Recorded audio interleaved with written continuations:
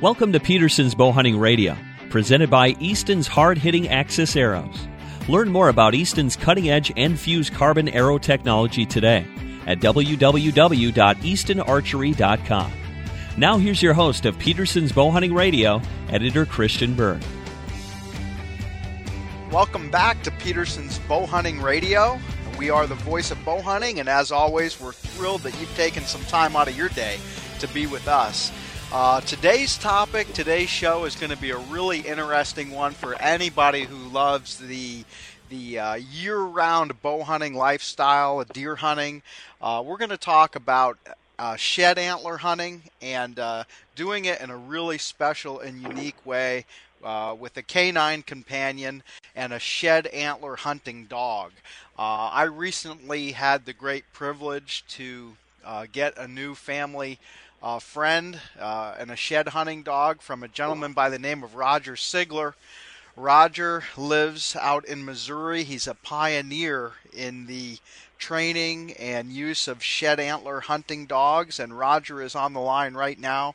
Roger, I want to thank you for being with me today and for taking some time to help other folks learn about this exciting and growing sport of shed dogs.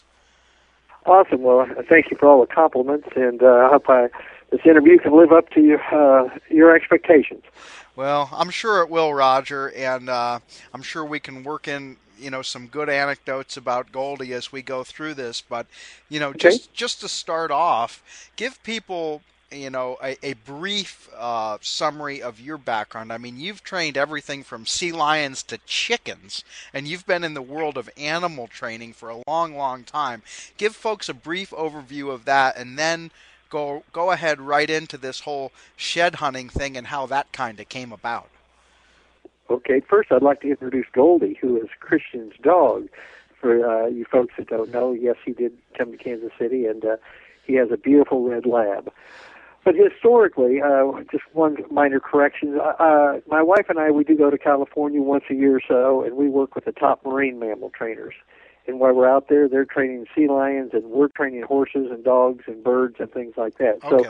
So we're working with them. We're not actually training the sea lions, but I have trained wild animals. History. You have to go back to the 60s when my wife and I started training professionally. We were in the medical profession, but a love of animals. We were both grew up on farms. Was a kind of a passion for us.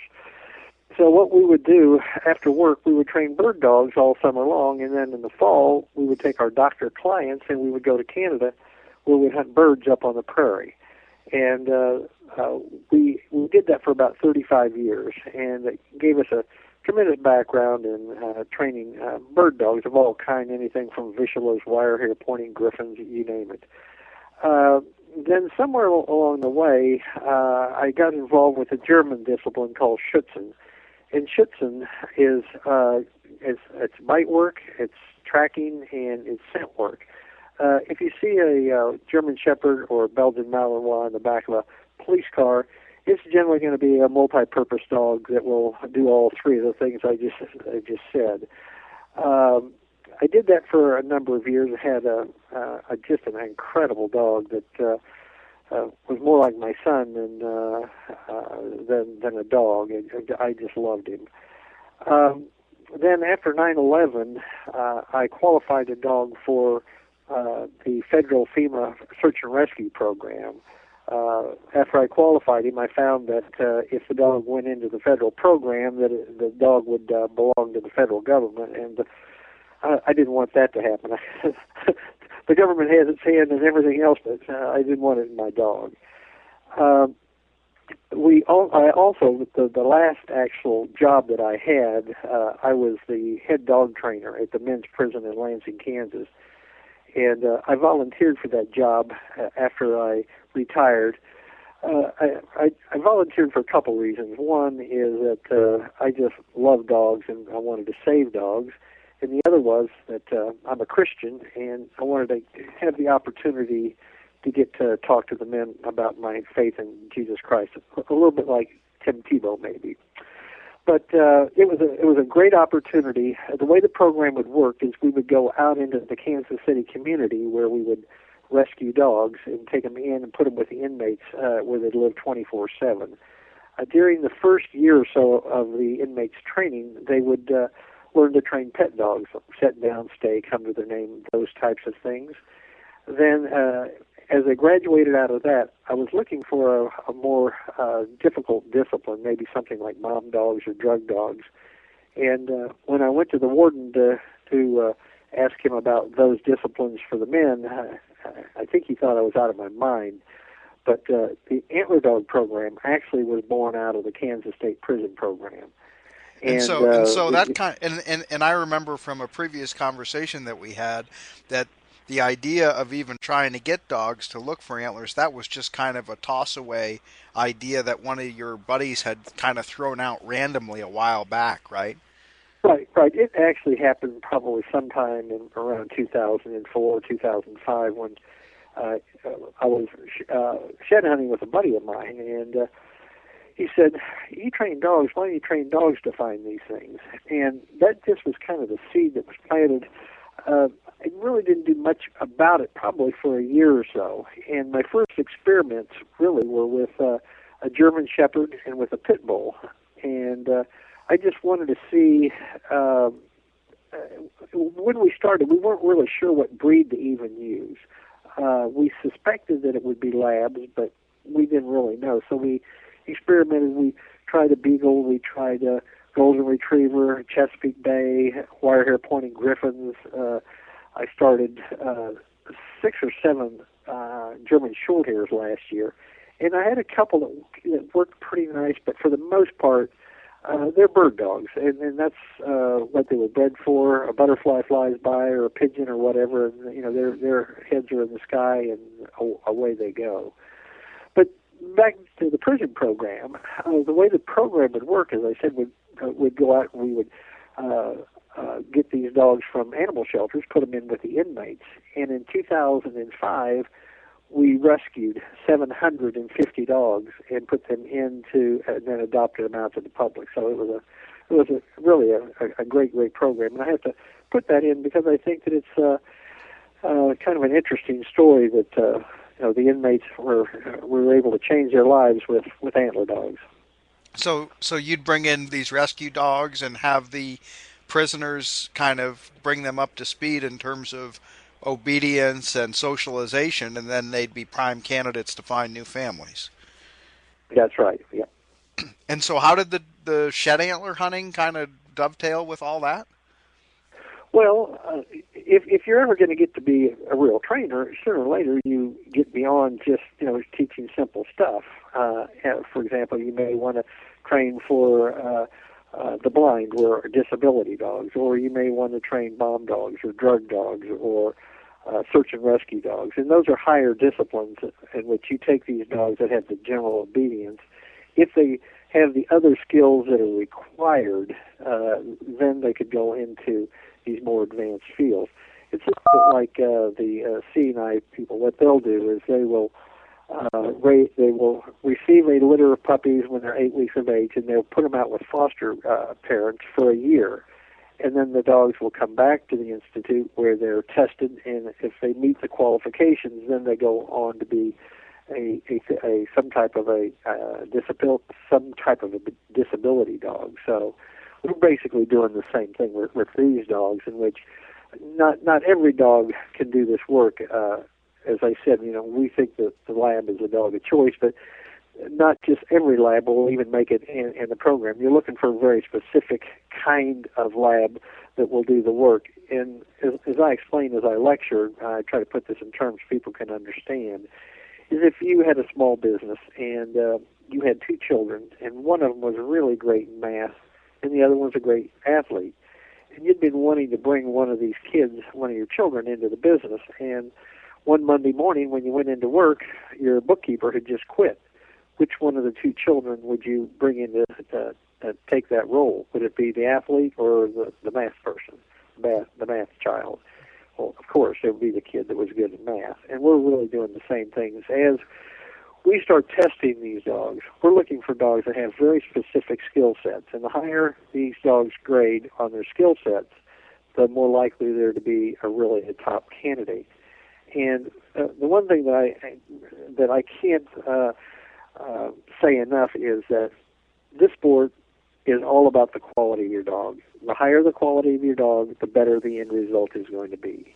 And just like in any dog sport, that's the way that it is. And also, when you think about it, you know, if you want to hunt rabbits, you're not going to get a poodle. You're going to get a beagle.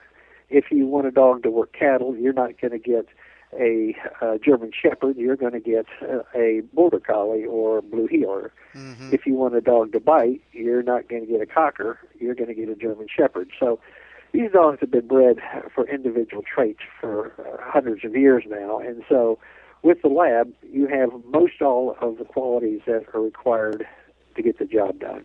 So what are the key qualities of the Labrador Retriever that make it so well suited for hunting shed antlers? And then beyond that, Roger, tell me a little bit about what you've been doing with, you know, some selective breeding with the dogs that you've found to be high quality to kind of accentuate those traits. Sure. You're really looking at about 3 or 4 different drives, okay? One of them we call it drives or aptitude. One of them is retrieve, but retrieve is way down the line because you can train a dog to retrieve, okay? So the next thing you're looking at is you're looking at their nose and what kind of nose they have. You're looking for hunt. Hunt is actually the most important drive in the whole sport, because if you've got a great dog and he just wants to walk along beside you, which a lot of labs do, then it doesn't really benefit you because, you know, you can see the horn that's in front of you yourself. So you're looking for a dog that's really high in hunt, and then the last thing you're looking at is, you know, is trainability. So you're looking at a bunch of different things, and we grade those dogs on a scale from 1 to 10. And once again, hunt is by far the most important because you can use that to mold these others to some degree. Mm-hmm. And once you find these dogs, we've trained hundreds of these dogs and have them in 38 states. And so we've looked at lots of different kinds of dogs. We started off with hunt test dogs. That's a retriever sport. We looked at field trial dogs. We looked at just hunting dogs. We looked at family dogs, you know, just a lot of different combinations. And what we found is it's not about the price that you pay for the dog, because you can take a litter that has that you're paying $5,000 per pup for, and in that litter, if there's 5, you will have 2 that are probably going to excel. You're going to have 1 that is going to maybe make it, and then you're going to have 2 that might find a few horns, but they're never going to meet the standard that the other 2 are, that are the higher quality within that same litter. So price doesn't really have a great contribution to their overall skills. Now, to put that in proper perspective, when we first started this sport almost 6 years ago now, I used to say that I thought a quality dog would, when you went hunting, for every one that you found, they would find one. And part of the reason for that is that you may be walking in CRP where the grass is up to your waist, mm-hmm. and your dog is down in the grass. You look out in the bare field 20 yards ahead of you, and you see a horn on the ground. Now, the dog can't see that, but what you're going to do is you're going to work the dog around downwind into the antler, and hopefully what will happen is he'll find the offside going to the one that you can see. So you're working as a team. Mm. Well, about 3 years ago, I trained a great yellow dog for a cranberry grower in Wisconsin, and this was an outstanding dog. And for every horn that I'd find, this dog would find 6 or 7. I mean, he was just that much better than the others. Then 2 years ago, we took a young 14-month-old dog to Canada, where we hunt horns up there in the spring. And when we're up there, a lot of people might find this kind of hard to believe, but we'll average about 35 horns a day. Now, the reason for that is that up north, the deer yard up, so you may find during the winter 500 deer in a 100-acre field where they're all either in there eating off grain piles or mixed in with cattle, those kinds of things. So if you have that many deer, you have opportunity for a lot of horns there. And so getting back to the story, we went to Canada with this 14-month-old dog, and the first day we found a few horns. The second day we found 34 horns. This dog found 27 of them. I mean, he's just an incredible animal. So it gets down to the quality of your dog. Now, to maintain that quality, what we're doing is that when we find these really outstanding dogs, like the dog I just described, the males, first thing we'll do is we'll pull semen from them, and then we will neuter them. Because if you have a male, sooner or later he is going to be wetting on everything. His mind is just not going to be on the job. And when you neuter them, okay, it brings them back, and they can really concentrate on their job at hand. And all of the modern medicine and veterinary medicine says that neutering and spaying greatly improves the health of the dog, and increases many of the other qualities that are really needed for this kind of work. And once you put this kind of story for them, if you have this male, okay, and you're training drug dogs and you're in an airport, you can't let him be wet on everything, and you can't let him lose his interest in what he's doing. It's too important of a job. So we neuter him. Then if we have an outstanding bitch, what we'll do is we will sell that bitch, but we'll enter into a breeding agreement with the new owner that upon the bitch's second season, we will ship semen to wherever they are in the country, and they will raise the puppies, and then we will buy all the puppies back from them. So it's almost kind of an investment for the person who's buying Sure. the pup. They spend the money up front, but they can get it on the back end. And that's the way we retain the lineage that we want to work within. And just like there's hunt test dogs and field trial dogs, we have what we think is a antler dog line of dogs. And as the sport grows and on down the line, we will have more and more of these dogs to fill those. Sure. Fill that need. So you have sort of a semi-regular stream of arrivals at your farm there in Smithville, Missouri, and of which Goldie, of course, was one of those dogs that you take in Right. when they're 8 weeks old, and typically you'll spend another 8 weeks working with those dogs before they go to their permanent homes. Tell me about the foundation that you give these shed dogs in terms of training, and then we'll jump from there into what the owners have to do to continue with that after they get home with their new dog. Sure.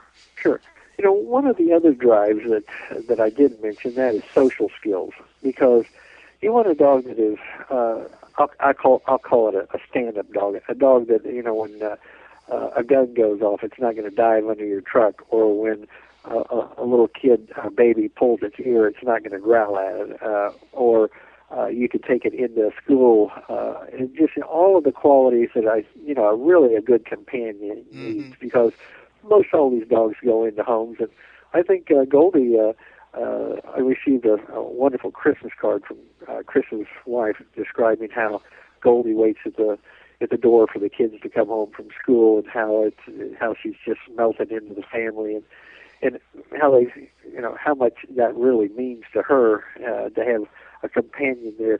She bragged a little bit. She said that when Chris is at home, that she lets the dog sleep in her lap. So, well, I think she does it when I'm home now too, Roger, because that dog is usually in bed with us as soon as we get in bed at night, and she's pretty spoiled. But you told me that you couldn't give her too much love, so I think we haven't ruined her yet. You know? Yeah. Well, I tell all these owners, they say, we don't let the dog sleep in the house or on the furniture, and I believe I understand that, but 2 weeks after they get the dog, they'll call me and they say, well, somehow or another, she's wormed her way into our life and into our bed or into our chair, or her riding around in the truck with us all day long. But, that's what we want.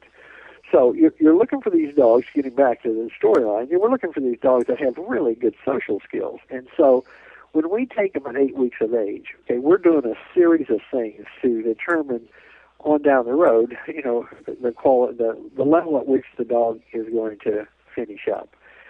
So we start them with their obedience, and we teach them all of their initial obedience: sit down, stay, come to their name, come to whistle, socialize them a great deal, and at the same time we're testing them for their antler skills, and we housebreak them. And when they're somewhere around 4 months of age, and we just have determined that this dog is a candidate, then the new owner actually has to come to Kansas City, spend 2 days with us, where we train the new owner to train his dog and take it to the next level. I like to think that we train dogs and we train people to train their dogs. And there's no secrets, okay? When someone comes and stays with us, we've had over 500 people in the last 3 years come and stay with us from all over the country. Now, when I say 500, that may be a family, husband, wife, 3 kids, because we encourage everyone to come, because this is I believe antler hunting is a family sport, where you can take your kids, your wife. It's like a great big Easter egg hunt. Everybody loves it, and absolutely. And so, like I said, it's a family thing. We encourage the whole family to come, and so we work under the premise that a human baby can learn almost any number of languages by the time they're 5 years old. We believe that a puppy, by the time it's 12, 13 weeks of age, should know and understand all the obedience it's going to need for the rest of its life. So we take them through all of the initial obedience stages and test them for their other drives that we're wanting to see. And then the new owner comes. Now that's the started dog, okay? And we sell started dogs. We sell intermediate dogs. If an intermediate dog is a dog that has already proven himself through the puppy levels, is now already hunting horns in the field, the only difference between them and a fully trained dog is field experience. Mm-hmm. And the puppies, I didn't give a price. The puppies at 16 weeks of age, they'll be $2,000, and that's the whole package, okay, including your stay with us. And you get a good breakfast. You get a good breakfast with that, Roger, and a free Antler Dogs hat. So it's actually a pretty good deal. Well, yeah. When you leave, Chris had a good breakfast. Breakfasts, I didn't think he was ever going to stop eating, but that's a joke, Chris. So you come back and eat with us anytime. But then the next level of dogs, an intermediate dog. And they're generally about 6 months of age, already hunting the horns in the field, and they're 3,500. And then a fully trained dog is generally about a year old, and they're 6,500. Now, I'll just touch a little bit about those finished dogs. I love dogs. I just sent a dog to Texas. He was a finished dog. His name was Butch.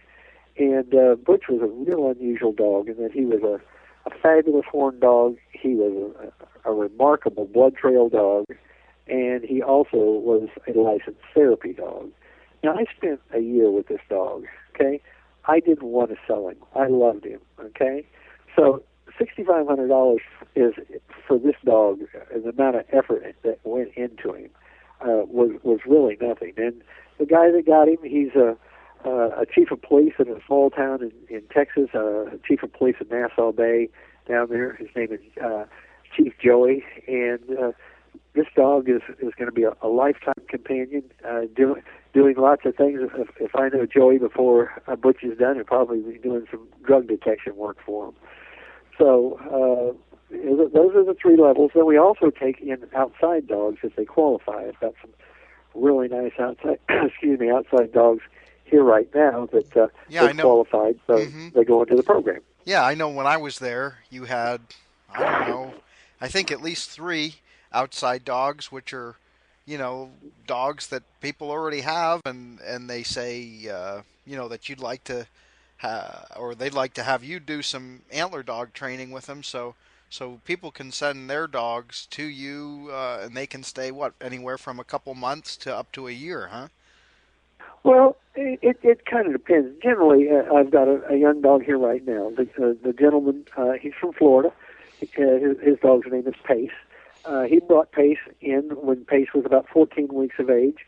Okay, we'll keep Pace probably, because it's this time of the year, we'll keep him a couple of months so that when he leaves here, he'll go from here right into horn hunting.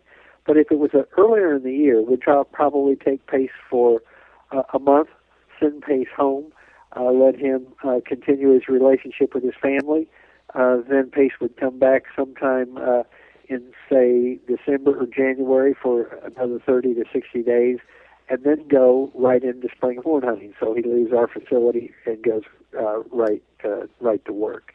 And then I have two other dogs. We train dogs for a lot of military guys or ex-military guys. I have a dog here right now, a red dog by the name of Jag. He's a great dog. He came from a gentleman who did, I think it was 6 or 7 tours in Afghanistan and Iraq.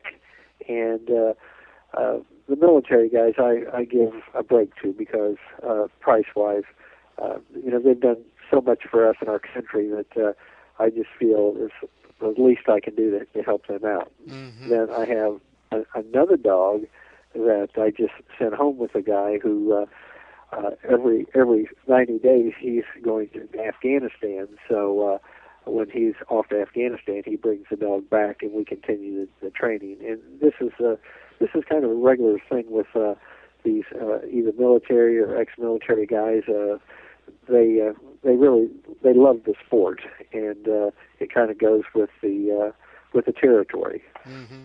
Well, it's a great way to extend your season, obviously, and just gives you a great excuse to get out into the field with your dog and get some exercise, and you never know, a really great treasure of a trophy antler could be just around the next bend in the trail or over the next ridge. So it's great in that respect. Let's jump into a little bit more of the nuts and bolts of the actual work that the dog is doing out there in the field. I mean, basically, when you look at one of these finished dogs, and I know this from being out there with you, Goldie certainly isn't finished at this point, but you look at some of these more experienced dogs, and they're actually, I mean, if I had to describe it in a nutshell, I'd say that it really looks in practice very similar to what you'd expect a lab to do on a bird hunt, where they're quartering out in front of you, but instead of looking for birds and smelling for birds, they're looking for antlers and smelling for antlers.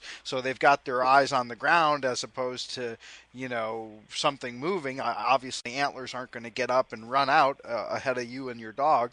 But really just covering an area, scenting, working into the wind, as you had mentioned earlier. All these things are important just as they would be in bird hunting.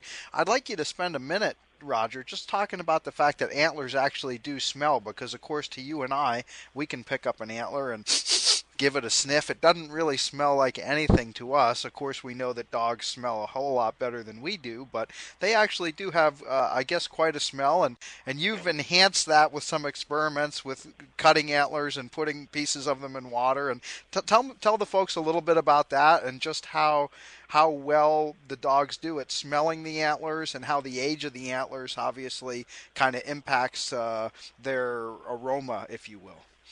Okay. Well, when we first started, and the first time I went to Canada, when I came back, I would tell the story about our hunt up there. Okay, the first year we went up, okay, we were going to stay 2 weeks, but it started snowing after 5 days. And that first 5 days, we found 210 sheds. Okay, so that just kind of gives you a sense as to, the difference that the dog makes. Now, what I said when I came back is that these dogs were just as likely to find one that had been on the ground for 5 years as one that just fell off the head yesterday. Now, most people, when I tell them that, would really question it. Well, I had so many people ask me, how are these dogs working? Are they working by sight or are they working by smell? And they're actually working both ways, okay? These dogs learn to recognize what a horn looks like, and they learn to recognize what they smell like. Now, I had been asked by so many people, do antlers give off scent? I decided to do a little research. And Auburn University has a great drug dog school. And it's a two-part school. The first part is practical application, how dogs learn. And the second part is scent work. So one day I called down and was talking to a researcher. I explained to him that I was training antler dogs, and I asked him, do you think that antlers give off scent? And he said, well, yes. Well, most everything gives off scent. And I said, you think you could be a little more exact, say, compared to a hot dog, how much would they give off? And he said, well, let me tell you a story, and then maybe you'll understand. He said, we had this cocaine dog that was just a great dog in practice. But when we took him out the first time and we were testing him, he walked right past a whole truckload of cocaine. And we couldn't figure out why until we started looking at our research. Our research showed that we had been using, say, 1 ounce of cocaine from Vietnam. Okay? So what we did after we examined that is we went back and we started changing every variable that we could.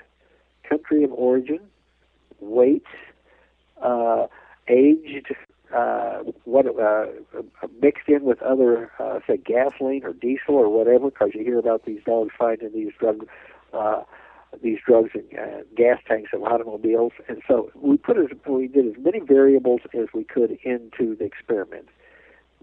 Then we tested the dog on all of these, and then we took the dog out, and we then had a cocaine dog. Mm-hmm. Well, what he was trying to tell me is that when we train, some days we'll use a moose, some days we'll use an elk, some days we'll use a whitetail, some days we'll use a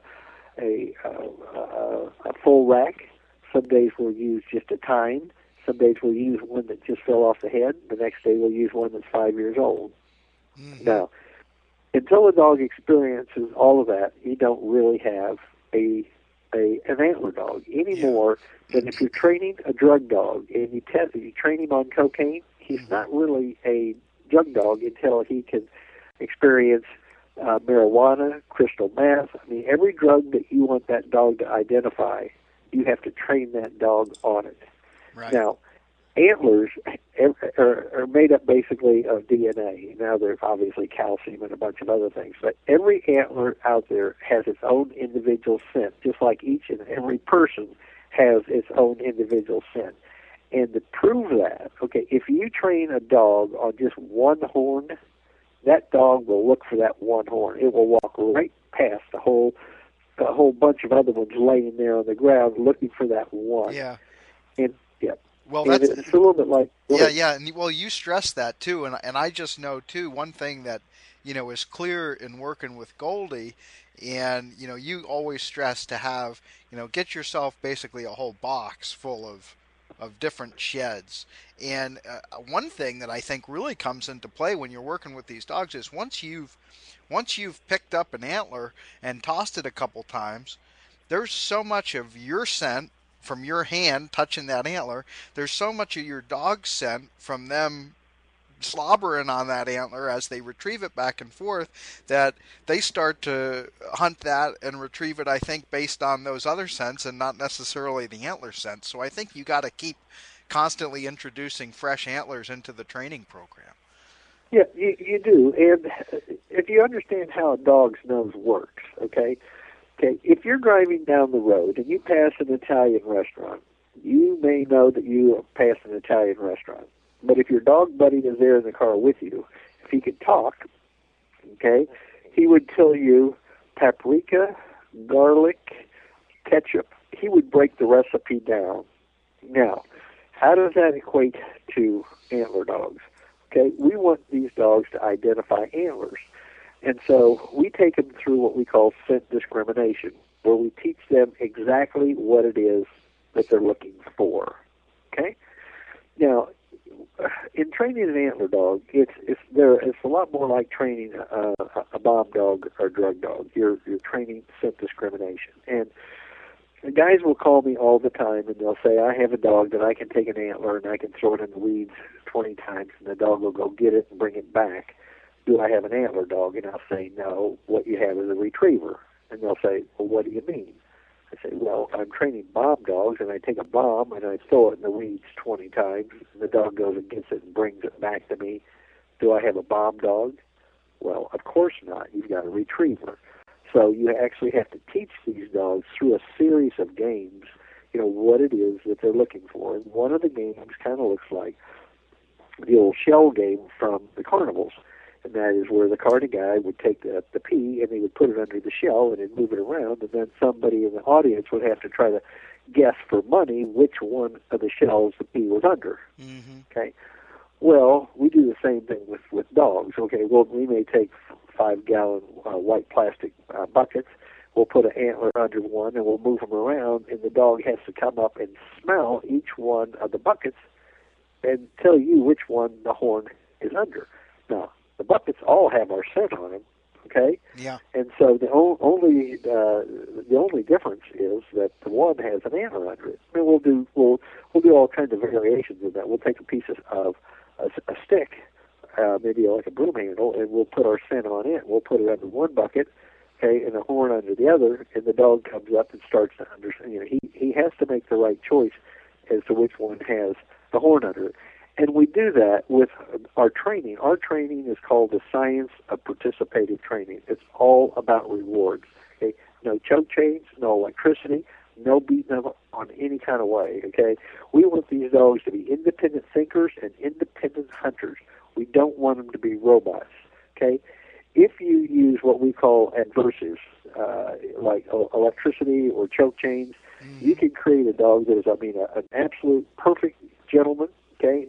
But it's a robot, okay? Mm-hmm. And it depended upon the degree of sensitivity of the dog. I mean, I've had dogs that were just incredible dogs, but you say boo to them, and you might as well beat them with a stick. And so, you still there? Hello. Hello. Hello. We call ours, as I said, the science of participative training. That's hey, where Roger. the dog are working as a team. Yes. I had about 10 seconds of audio cut out there, which is not a problem. I can edit that. I can cut this little piece of the interview out when we do our production. But I need you to go back from when you basically said that we call this the science of participative training and pick up from there again. Okay. Okay, right. Sorry about that. That's okay.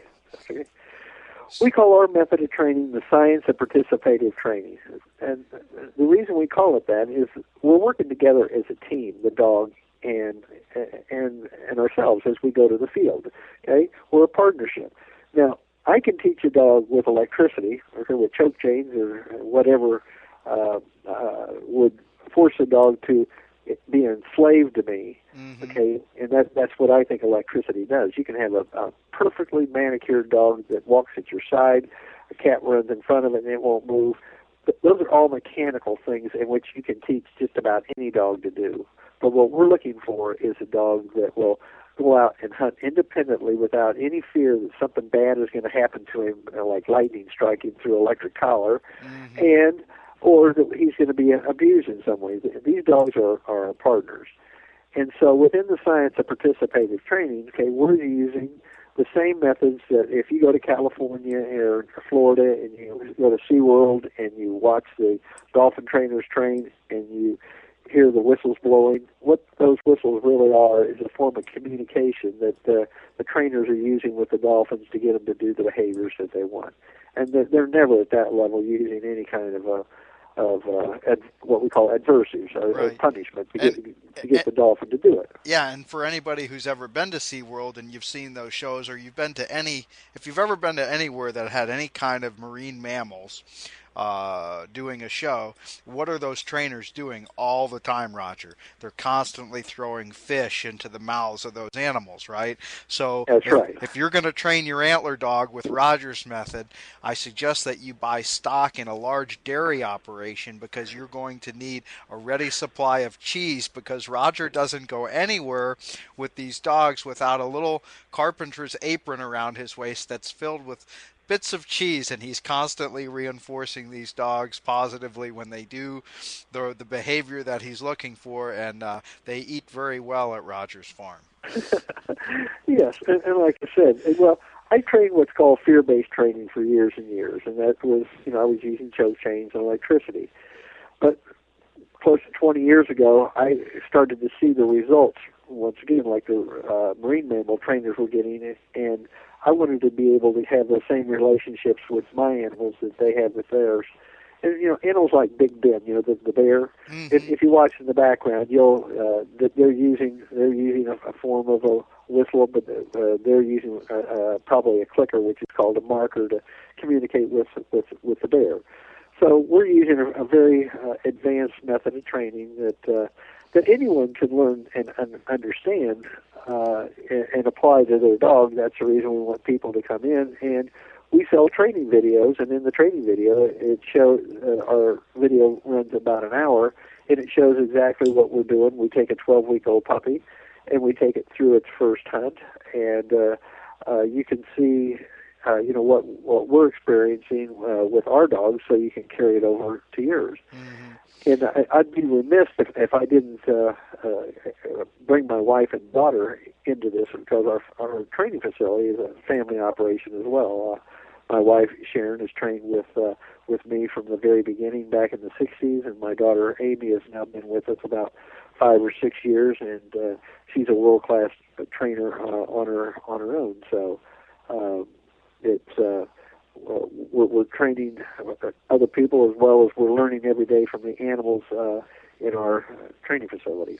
Yeah, well, I think that, you guys are doing a great job, and that's one thing that, I really think that your methods, while they, there really isn't a shortcut with your methods. I'm sure that many people are tempted to go to the conventional training, if you will, the e-collars, the choke chains.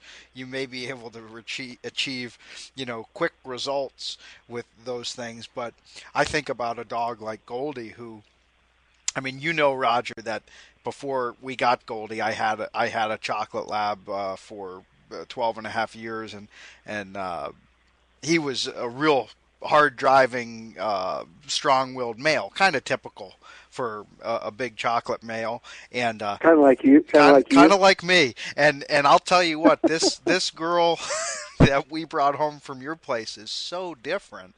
She's just so much more pliable, so much more sensitive than Chewy was. But I think that if you would just put a e-collar on her and start, barking commands and pushing buttons, you could ruin her really fast. I think it's been much better off to give her the time to get, really comfortable with the family and with me. And I've seen changes really up until, I think we've had her for about 4 months now. And really, I would say it's in the last month that I think that our relationship has developed. Her comfort level with me and getting used to all just my mannerisms, my tones, my idiosyncrasies. She knows now really, that nothing bad is going to happen, and I see a big change in her behavior and her willingness to go ahead and do things and feel like the freedom to go ahead and do things that maybe, it took her that much time to really kind of get completely settled, with what's going on there. Yeah, I call that she's getting you trained. Yeah, exactly. Sure. Sure. But I think that's probably pretty normal, isn't it, for a lot of these dogs to, that it doesn't necessarily happen overnight, but once you get that comfort level established between yourself and the animal, then the training, really starts to take off. Yeah, it really does. It's when the dogs leave here, they've lived here in their first 4 months of their life. when they move to a new home, it's, new conditions, new weather, new people, new food, everything. There's a period of adjustment, but they're looking to bond up with someone and become part of the family member, part of the family. So, they all go through some kind of a transitional period, no matter, even the older dogs will do that. Oh, yeah, absolutely. Well, and Goldie's so funny, too, she definitely sees me as the alpha because she will wrestle with the boys and carry on with them and jump on each other, and even a little bit so with Lindell. But if I try to get down there and join in on the play, she immediately just comes over and lays down by my side and just looks up at me like, Dad, I wouldn't want to do that with you. I can't challenge you. It's funny. She's just real sweet, though. She comes over and she just wants me to pat her head and say, that's fine, but she does not want to fight with me. Sure. I think another area, I'd like to touch on, before we run out of time is, depending upon what part of the country that you're hunting horns in, and your expectations. These dogs, if you're up north, say in Wisconsin or wherever you might be, in Minnesota, and you're hunting horns in a lot of snow, okay, you actually have to train your dog to hunt in the snow because they hunt differently in the snow than they do on dry land. Mm-hmm. And once again, the way to think about this, if I'm training avalanche dogs, these are dogs that hunt for people under snow, up to 20 feet under snow. You don't start with the body on 20 feet down. You start with the body on the surface, and then you work the person down. Okay, and when the dog gets really acclimated to it, they can find people buried in incredible depths. But they have to be taught that. So if you're hunting horns in the snow, you actually have to teach the dog, just like the avalanche dog, to be able to scent those antlers under snow. And one of the dogs I talked about earlier that I sold to the cranberry grower in Wisconsin is I got a letter, an email from him, and it said that the year before the dog had some trouble finding the horns in the snow, so he decided to start working the dog in the snow prior to the last season. And he took out 12 horns and planted them, or 7 horns and planted them, and then he went on vacation to Hawaii and was gone 2 weeks. When he came back, it had snowed, I think he said, about 8 inches, and when he took his dog out, he said he had no idea as to where he had hid those horns, and the dog found all 8 of the horns in the snow. And so the dogs can find horns in the snow. They can also find them underwater. Once again, it's a training process in which we have 3 or 4 dogs. I think that when Chris was here, yes, you showed me, and I actually saw one of Roger's dogs dive down in the pond on his farm and pull an antler out of there. So that was kind of unbelievable, to be honest with you. Sure. But those dogs, once again, they're trained to do those kinds of things. And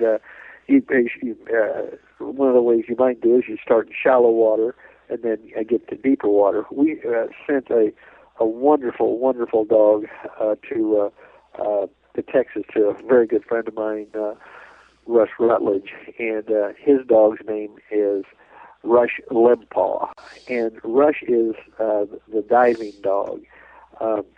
Russ has a glass swimming pool that's 10 foot deep, and you can take an antler and throw it into 10 feet of water, and the dog will swim out and dive just like a human and go down, and you can see the dog through the side of the pool all the way to the bottom, pick up the horn, bring the horn, and come back up to the surface. Now, that's kind of a retrieving thing, but when you think about it, I often wonder how the dog knows, first of all, how to swim down, because that's not a natural thing.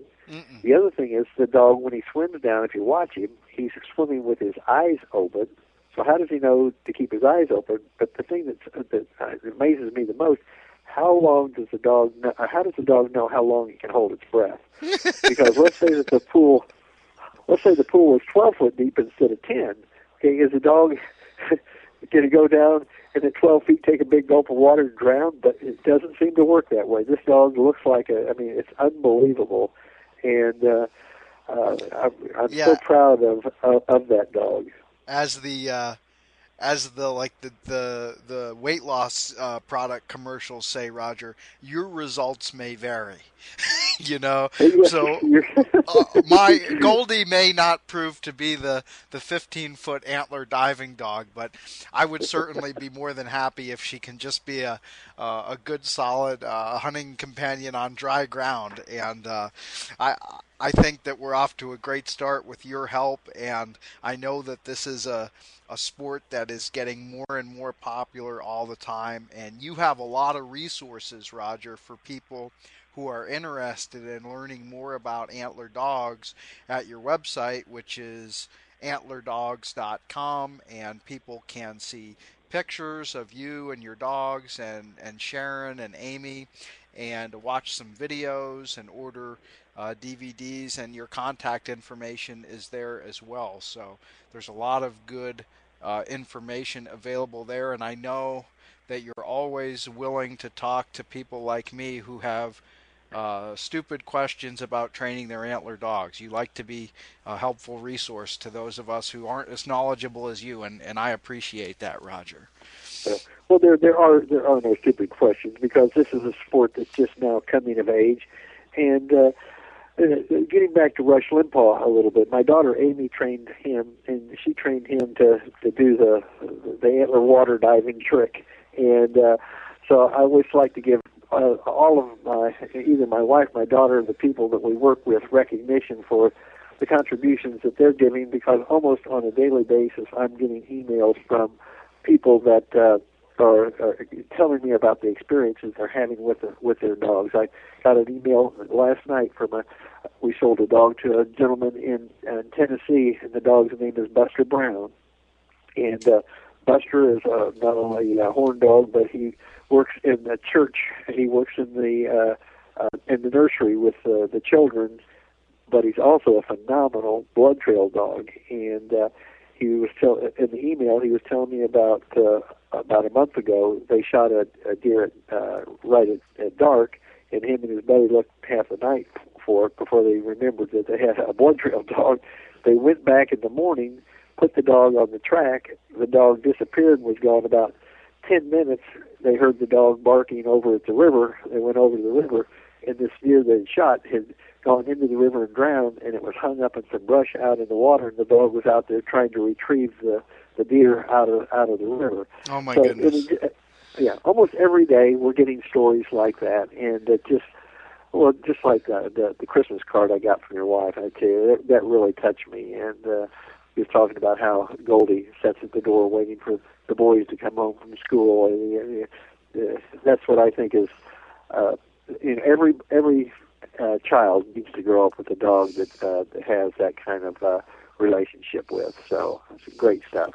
Well, I appreciate it, Roger. Like I said, I know that this antler dog deal is getting more and more popular all the time. It always generates quite a response whenever we run any articles on this sort of topic, and the timing of this is perfect because here it is, early February of a winter that really never was. Most places in the country have very little, if any, snow, and the bucks are dropping their antlers right now, and it's going to be a great time to get out in these next weeks and months ahead here to get out and enjoy this. So appreciate your time today, and I wish you the continued success with this. Thank you for what you've done for me and my family, and we'll continue to keep you posted on our progress, and I'm sure that you'll continue to keep the world posted on the things that you're learning too through your website, and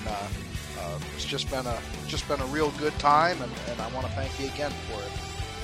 Okay, and I want to thank you and all your readers and all your listeners, and I wish you guys the best of 2012, and God bless. Thank you very much, Roger. You have a great day. You too. Bye-bye.